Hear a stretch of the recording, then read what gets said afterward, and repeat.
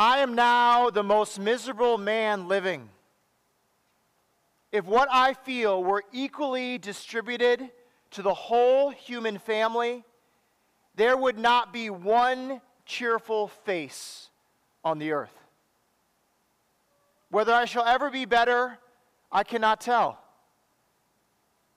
I awfully forebode I shall not. To remain as I am is impossible.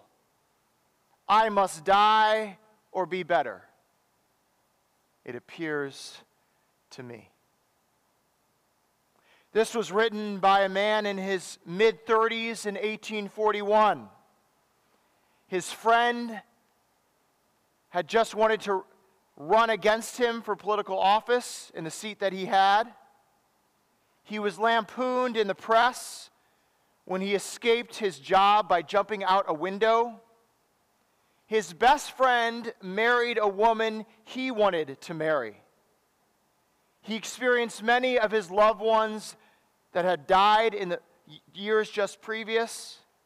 He was so despondent, he left his job as a legislator in Congress for weeks, stayed in bed, lost weight. He is what they would call in those days melancholy, and what we would call today depressed. The man, Abraham Lincoln.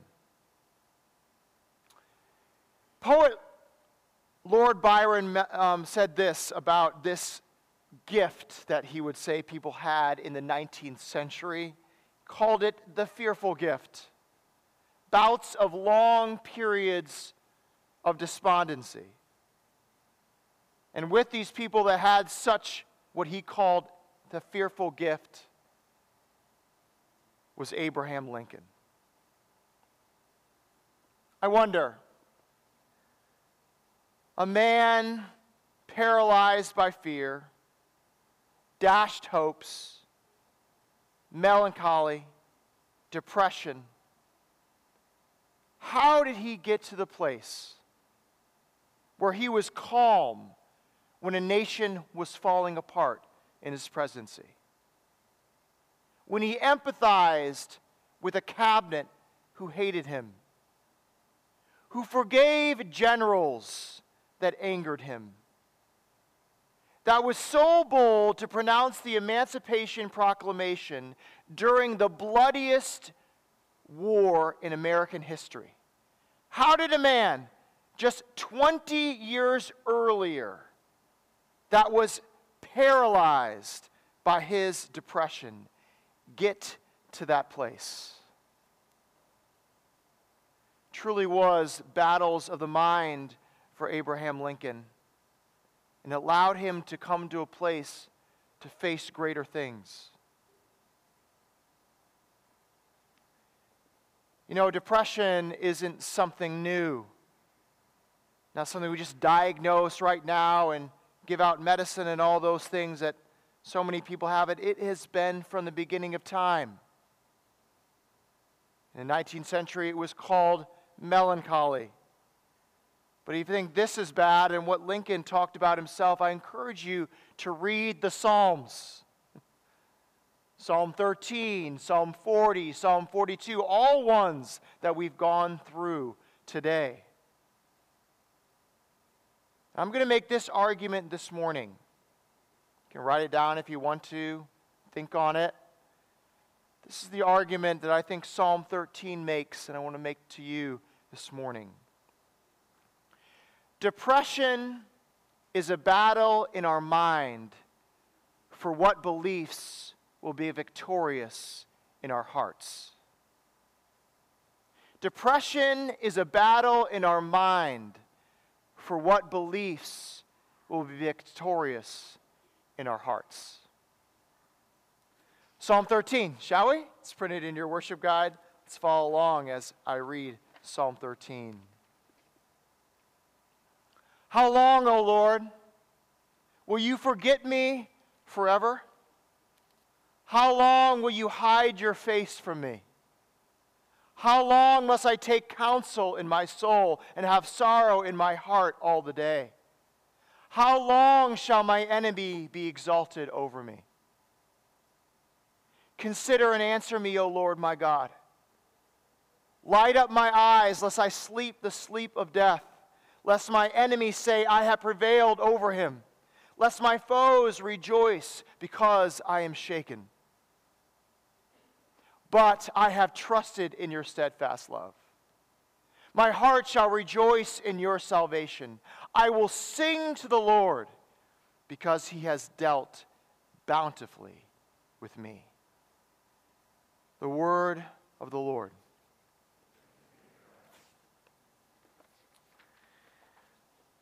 Well, everyone that's just joining us or people in the church, you're like, what's going on? Usually we go through this long book. Well, I think there's sometimes we have opportunities between books. So we just went through Ezra and Nehemiah for 18 weeks, and now we will go through 2 Corinthians starting next week for 19 weeks.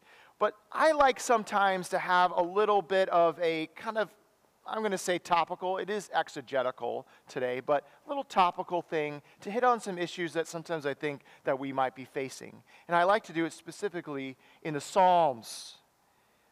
And the topic today, so excuse our deliberation from books that are longer, Ezra and Nehemiah, and then 2 Corinthians. Thanks for this little excursus from that we will go through this topic today of depression through Psalm 13. I find it fitting. As I woke up this morning, I was thinking it was so fitting. Scraping ice off my car, cold, people sick. I'm like, this is not a great time. Just not a good time. And maybe you have that feeling too. And it might be fitting for you, this sermon today.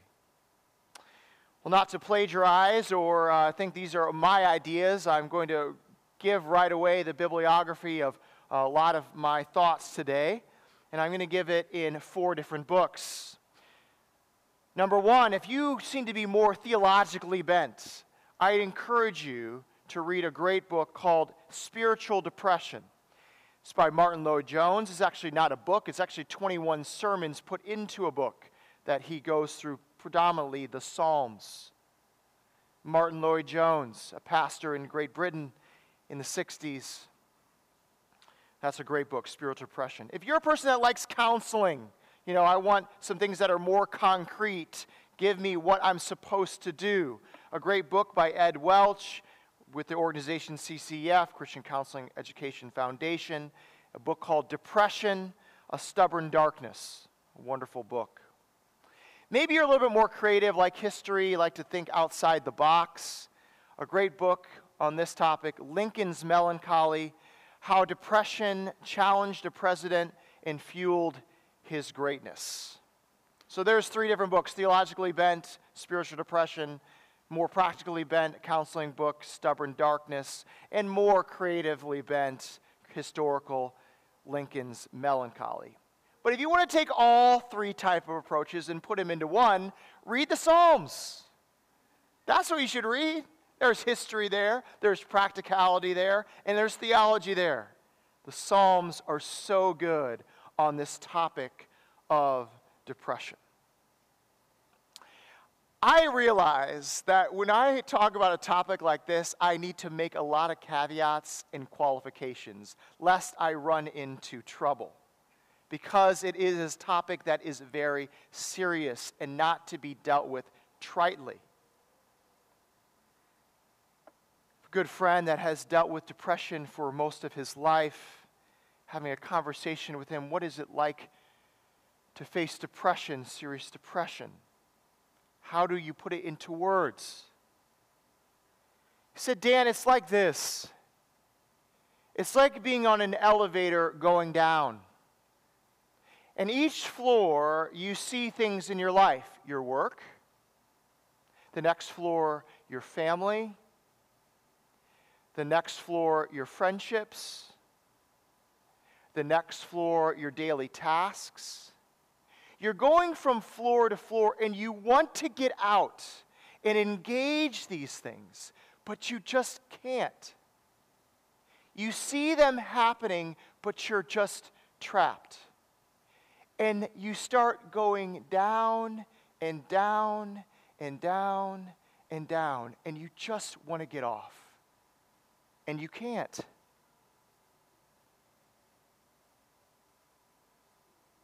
It's hard not to cry when you sing Psalm 40. And I see Benjamin and Hannah singing Psalm 40 with what they've faced this year. And that is the idea of depression. It says, how long? How long? Verses 1 through 3, 4 times is talking about this longing to get off the elevator, to be able to engage, to be around others. The psalmist feels that. He's experiencing that in this psalm. This is not something foreign from the experience of humanity, this depression. This is something that was written about 3,000 years ago by the psalmist.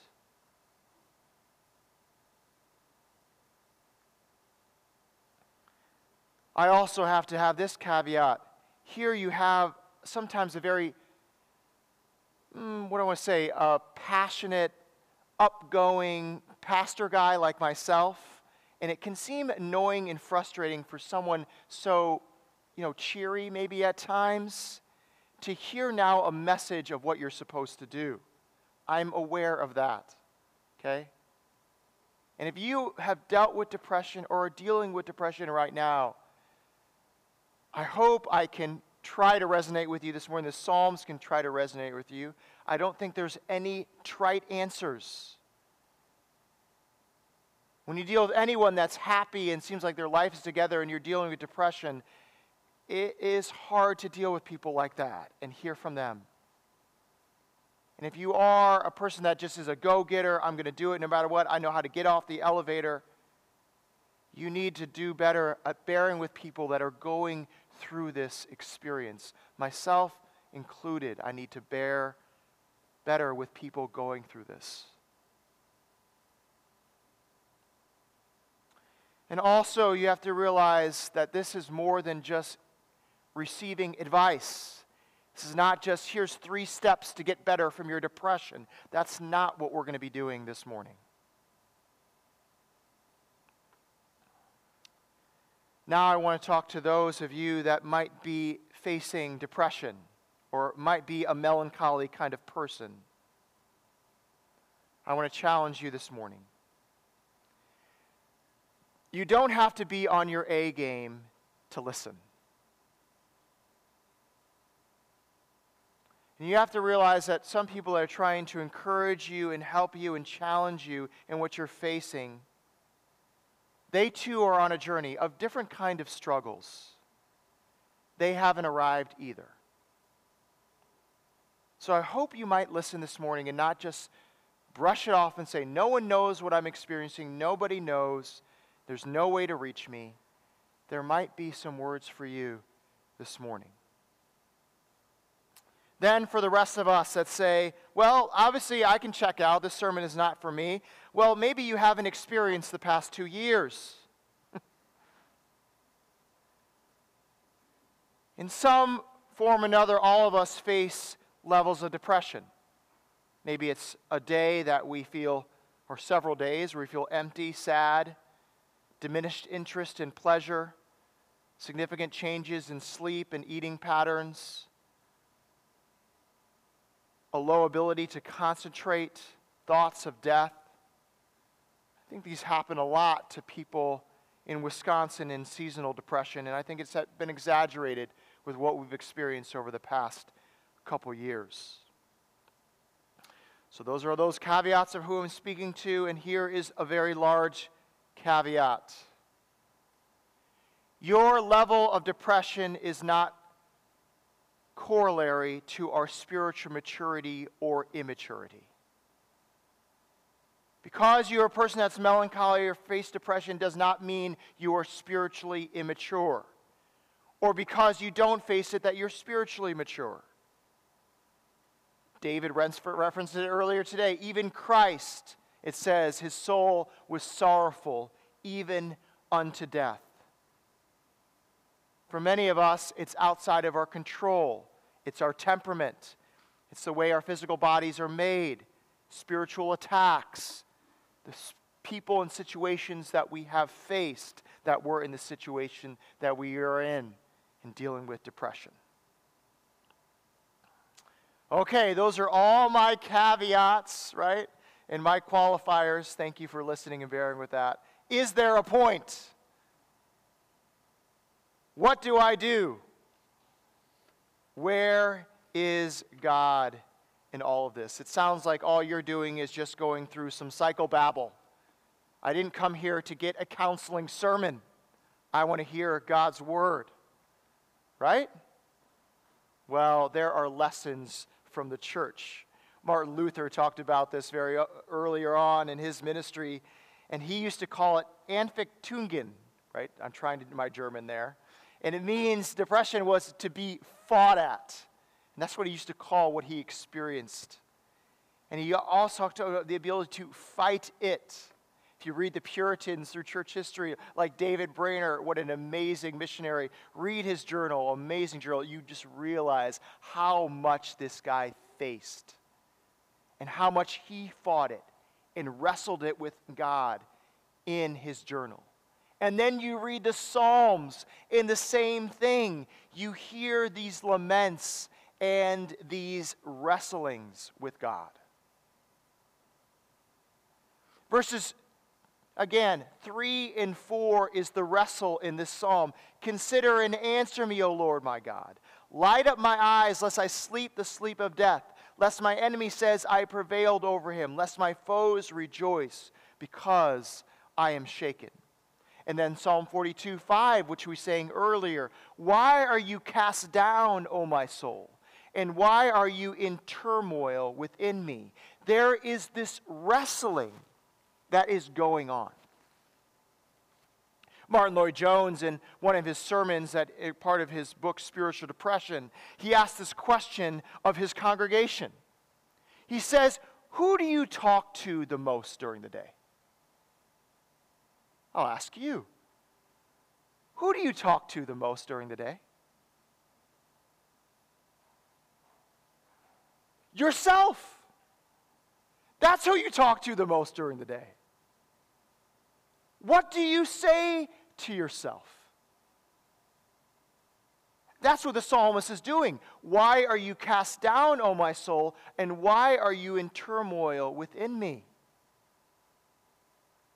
I'm going to read a larger section from Martin Lloyd-Jones' sermon on this. Please pay attention as I read this. I say that we must talk to ourselves instead of allowing ourselves to talk to us. Do you realize what that means? I suggest that the main trouble in this whole matter of depression, in a sense, is this: that we allow ourselves to talk to us instead of talking to ourselves. Am I just trying to be deliberately paradoxical? Far from it. This is the very essence of wisdom in this matter. Have you realized that the most of your unhappiness in life is due to the fact that you are listening to yourself instead of talking to yourself? Take those thoughts that come to you the moment that you wake up in the morning.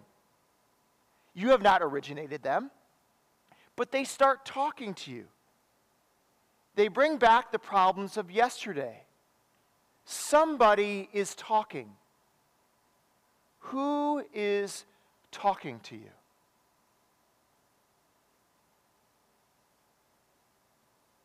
Will we admit there is actually a battle going on in our minds, in our hearts, on a daily basis in what we're saying to ourselves? Romans talks about it. Those who live according to the sinful nature have their mind set on what the nature desires. But those who live in accordance with the Spirit have their mind set on what the Spirit desires. The mind controlled by the sinful nature is death, but the mind controlled by the Spirit is life and peace.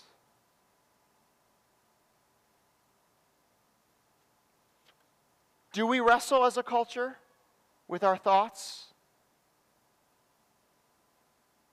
The thoughts that say, I have so many failed relationships, I wonder if anyone will actually want to be with me. Life has not turned out the way I want to. Obviously, I'm a failure. The pain that I see of people around me is so much and so suffocating, I can't be around anyone. Instead of dealing with these thoughts, what do? I'll just binge Netflix, show after show after show. Instead of dealing with these thoughts, I'll just play video games over and over again. Should I just name the vices? Sex, alcohol, drugs. I don't want to actually wrestle with my thoughts. What is going on in my heart?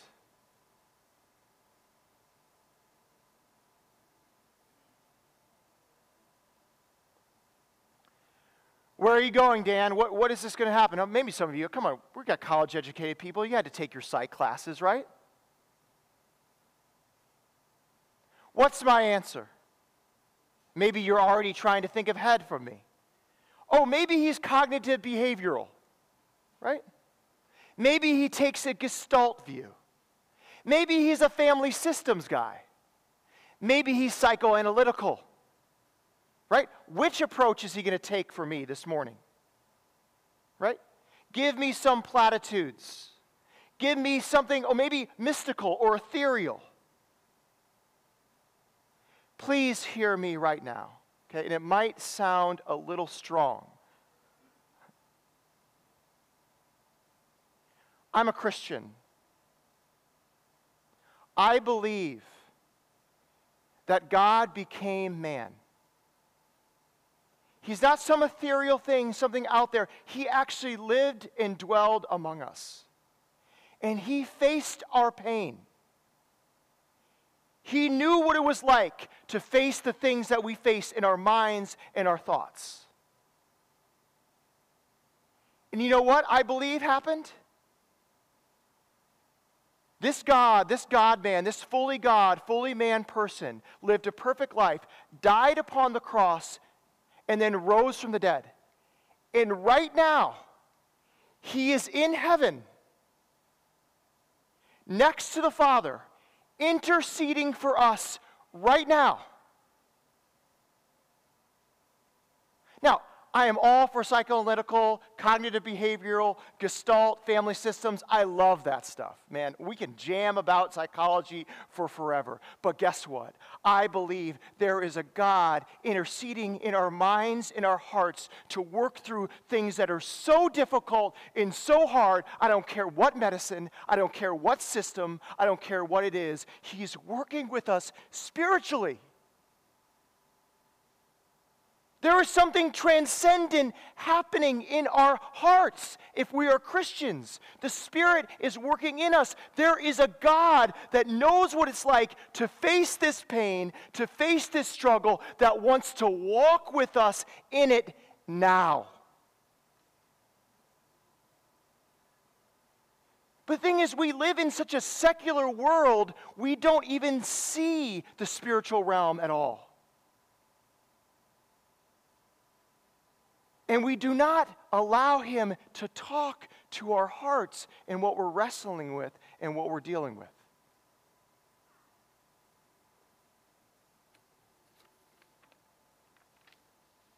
Okay, I've been passionate, right? Bring it to earth. Well, let's run through it, shall we? So I was just out of seminary at my first job working in downtown Denver at a church plant. And I'm in charge of organizing a very, very large party, the Beaujolais Nouveau party. It's our biggest party as a church where we gather all these people together. I'm picking up so much alcohol, it's crazy for this party, right? And there I am at the liquor store in Denver. It's a large liquor store. And I'm taking all this alcohol out to this party that night. And I'm fielding phone calls about trying to get everything organized. And this guy is, from the store is having to help me carry all the stuff out. I get off the phone, I haven't been able to talk to this guy. I said, oh, dude, how are you doing, man? That's what I say to the guy. And this is what he says to me. Great. I get to carry around drinks for a yuppie. Right? Very benign, not very, very nice comment. But not, I don't know the guy, who cares? But what does that do to me? It throws me all day. My day is done. Why is my day done? Well, maybe that's the extent of my college career and my seminary education, that all I've become is a party planner. My boss told me I should delegate better. Well, I'm failing at that. Obviously, I'm failing at my job. What am I doing with my life? Have I even made the right choices to get into ministry? I've just spent 3+ years of my life for nothing. Do you see what's happened in my mind?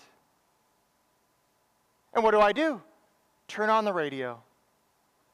Maybe I'll listen to sports talk rather than listen to my mind. Depression is a battle in our minds for what beliefs are victorious in our hearts. I hope you being ministered to by me is an example of God's graciousness, that He continued to work through my thoughts, and I continued to wrestle with Him to kill those thoughts that were in my mind and that were wrestling with me. I could have been easily out of ministry. Easily, over and over again. These thoughts come to me all the time. What am I doing? This is pointless. I'm a failure. Do those thoughts ever come to you? Come on, let's be honest. What you say as a mom when you don't know what to do with your kids. What am I doing? When you're a dad, wondering, am I ever going to be better than my dad who was not good to me? I'm never going to get out of this routine.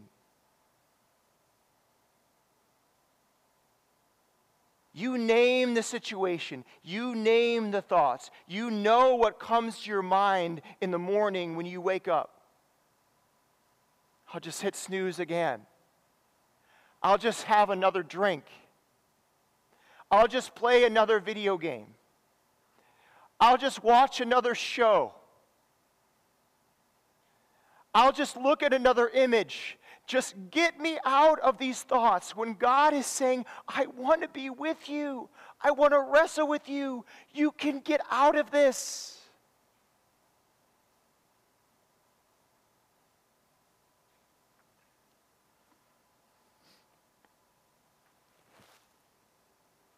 Let's take it a little bit even more practical. Maybe depression manifests itself in different ways in how we do it.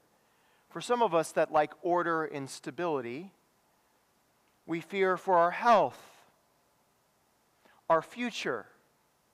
And for many of us, that causes us to isolate ourselves, especially over these past 2 years. What kind of wrestling needs to happen in your heart? Be strong, courageous. The Lord goes with you.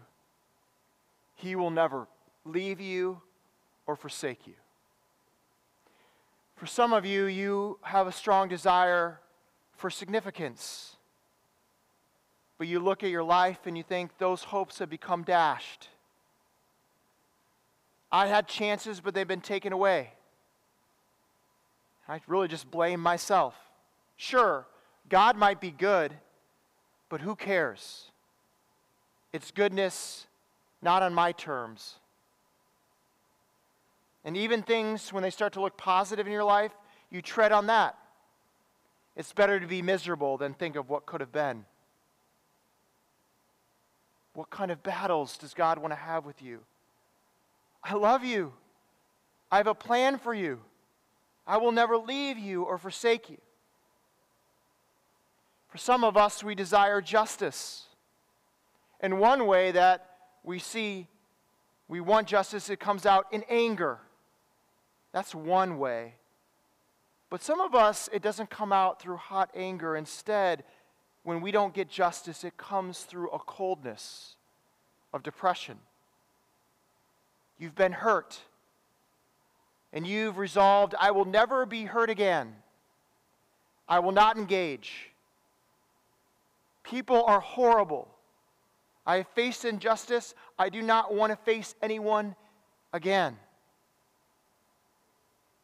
The battle in your mind and your heart is that Christ has faced injustice. He didn't go to the cross with bitterness. He went to the cross with you, with love and joy. And He took all the injustice. Can you trust Him to work in your situation? So for some of us, it might be in our love and care for others, that we try to love and care for others, and we sometimes become codependent. We realize that people don't give us what we want in return, and we try so hard, and then we don't get something back, and it just becomes a muddled mess. And when people don't treat you the way that you want to be treated, then you start to realize, maybe I'm ugly. Maybe no one wants to be around me. Look at all these blemishes. You're weighed down, you're embarrassed by how you've interacted with others. And the battle in your heart and your mind is that there's one that loves you and cares for you, that can fulfill what no other person can fulfill. He has saved you in all your blemishes, all your sin. He is there with you.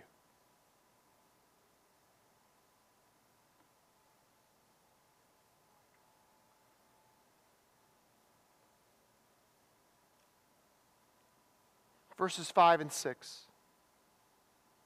This is what happens when the psalmist comes out. But I have trusted in your steadfast love. Here is a God that has borne with us. My heart shall rejoice in your salvation. Here is one that has come in all our blemishes. I will sing to the Lord because he has dealt bountifully with me. You see, the psalmist comes out to know the wrestling has taken place. He has wrestled with God. God has come to him and given him his truth, and he lives in that hope. That's how the psalm proceeds.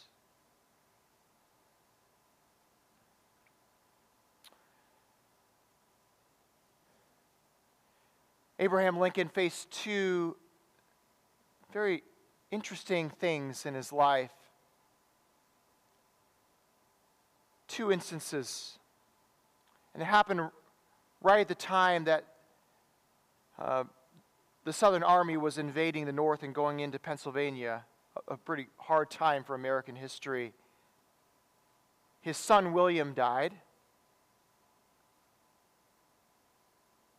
And this is what Abraham Lincoln said: "Our sorrows will be sanctified and made a blessing to our souls. And by we shall have occasion to say with blended gratitude and rejoicing, it is good for us that we have been afflicted."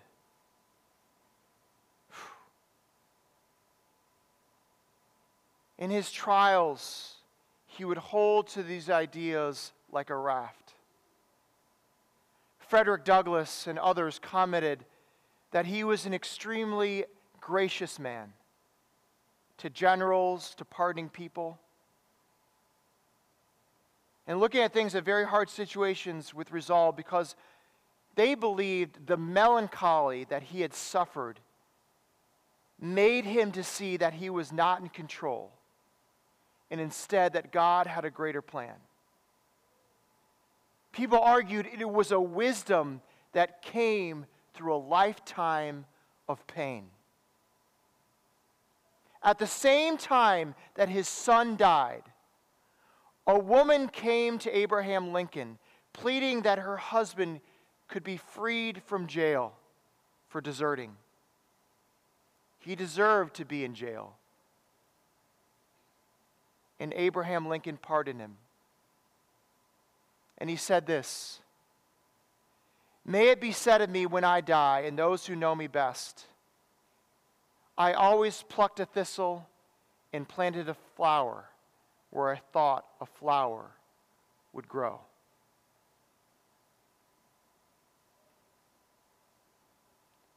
The battling that he went through allowed him to come to that place.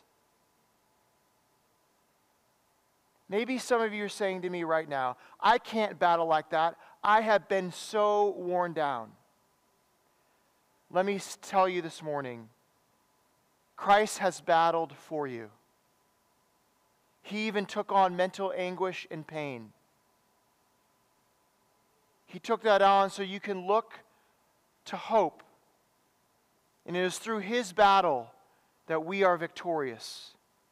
And we have been given a new heart in order to look with hope at the battle warring around us.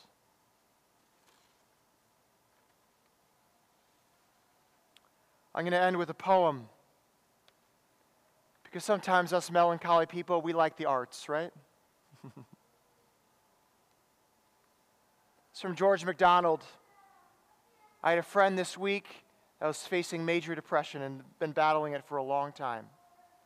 And I read this, and I gave this poem to this person, and I'll give it to you.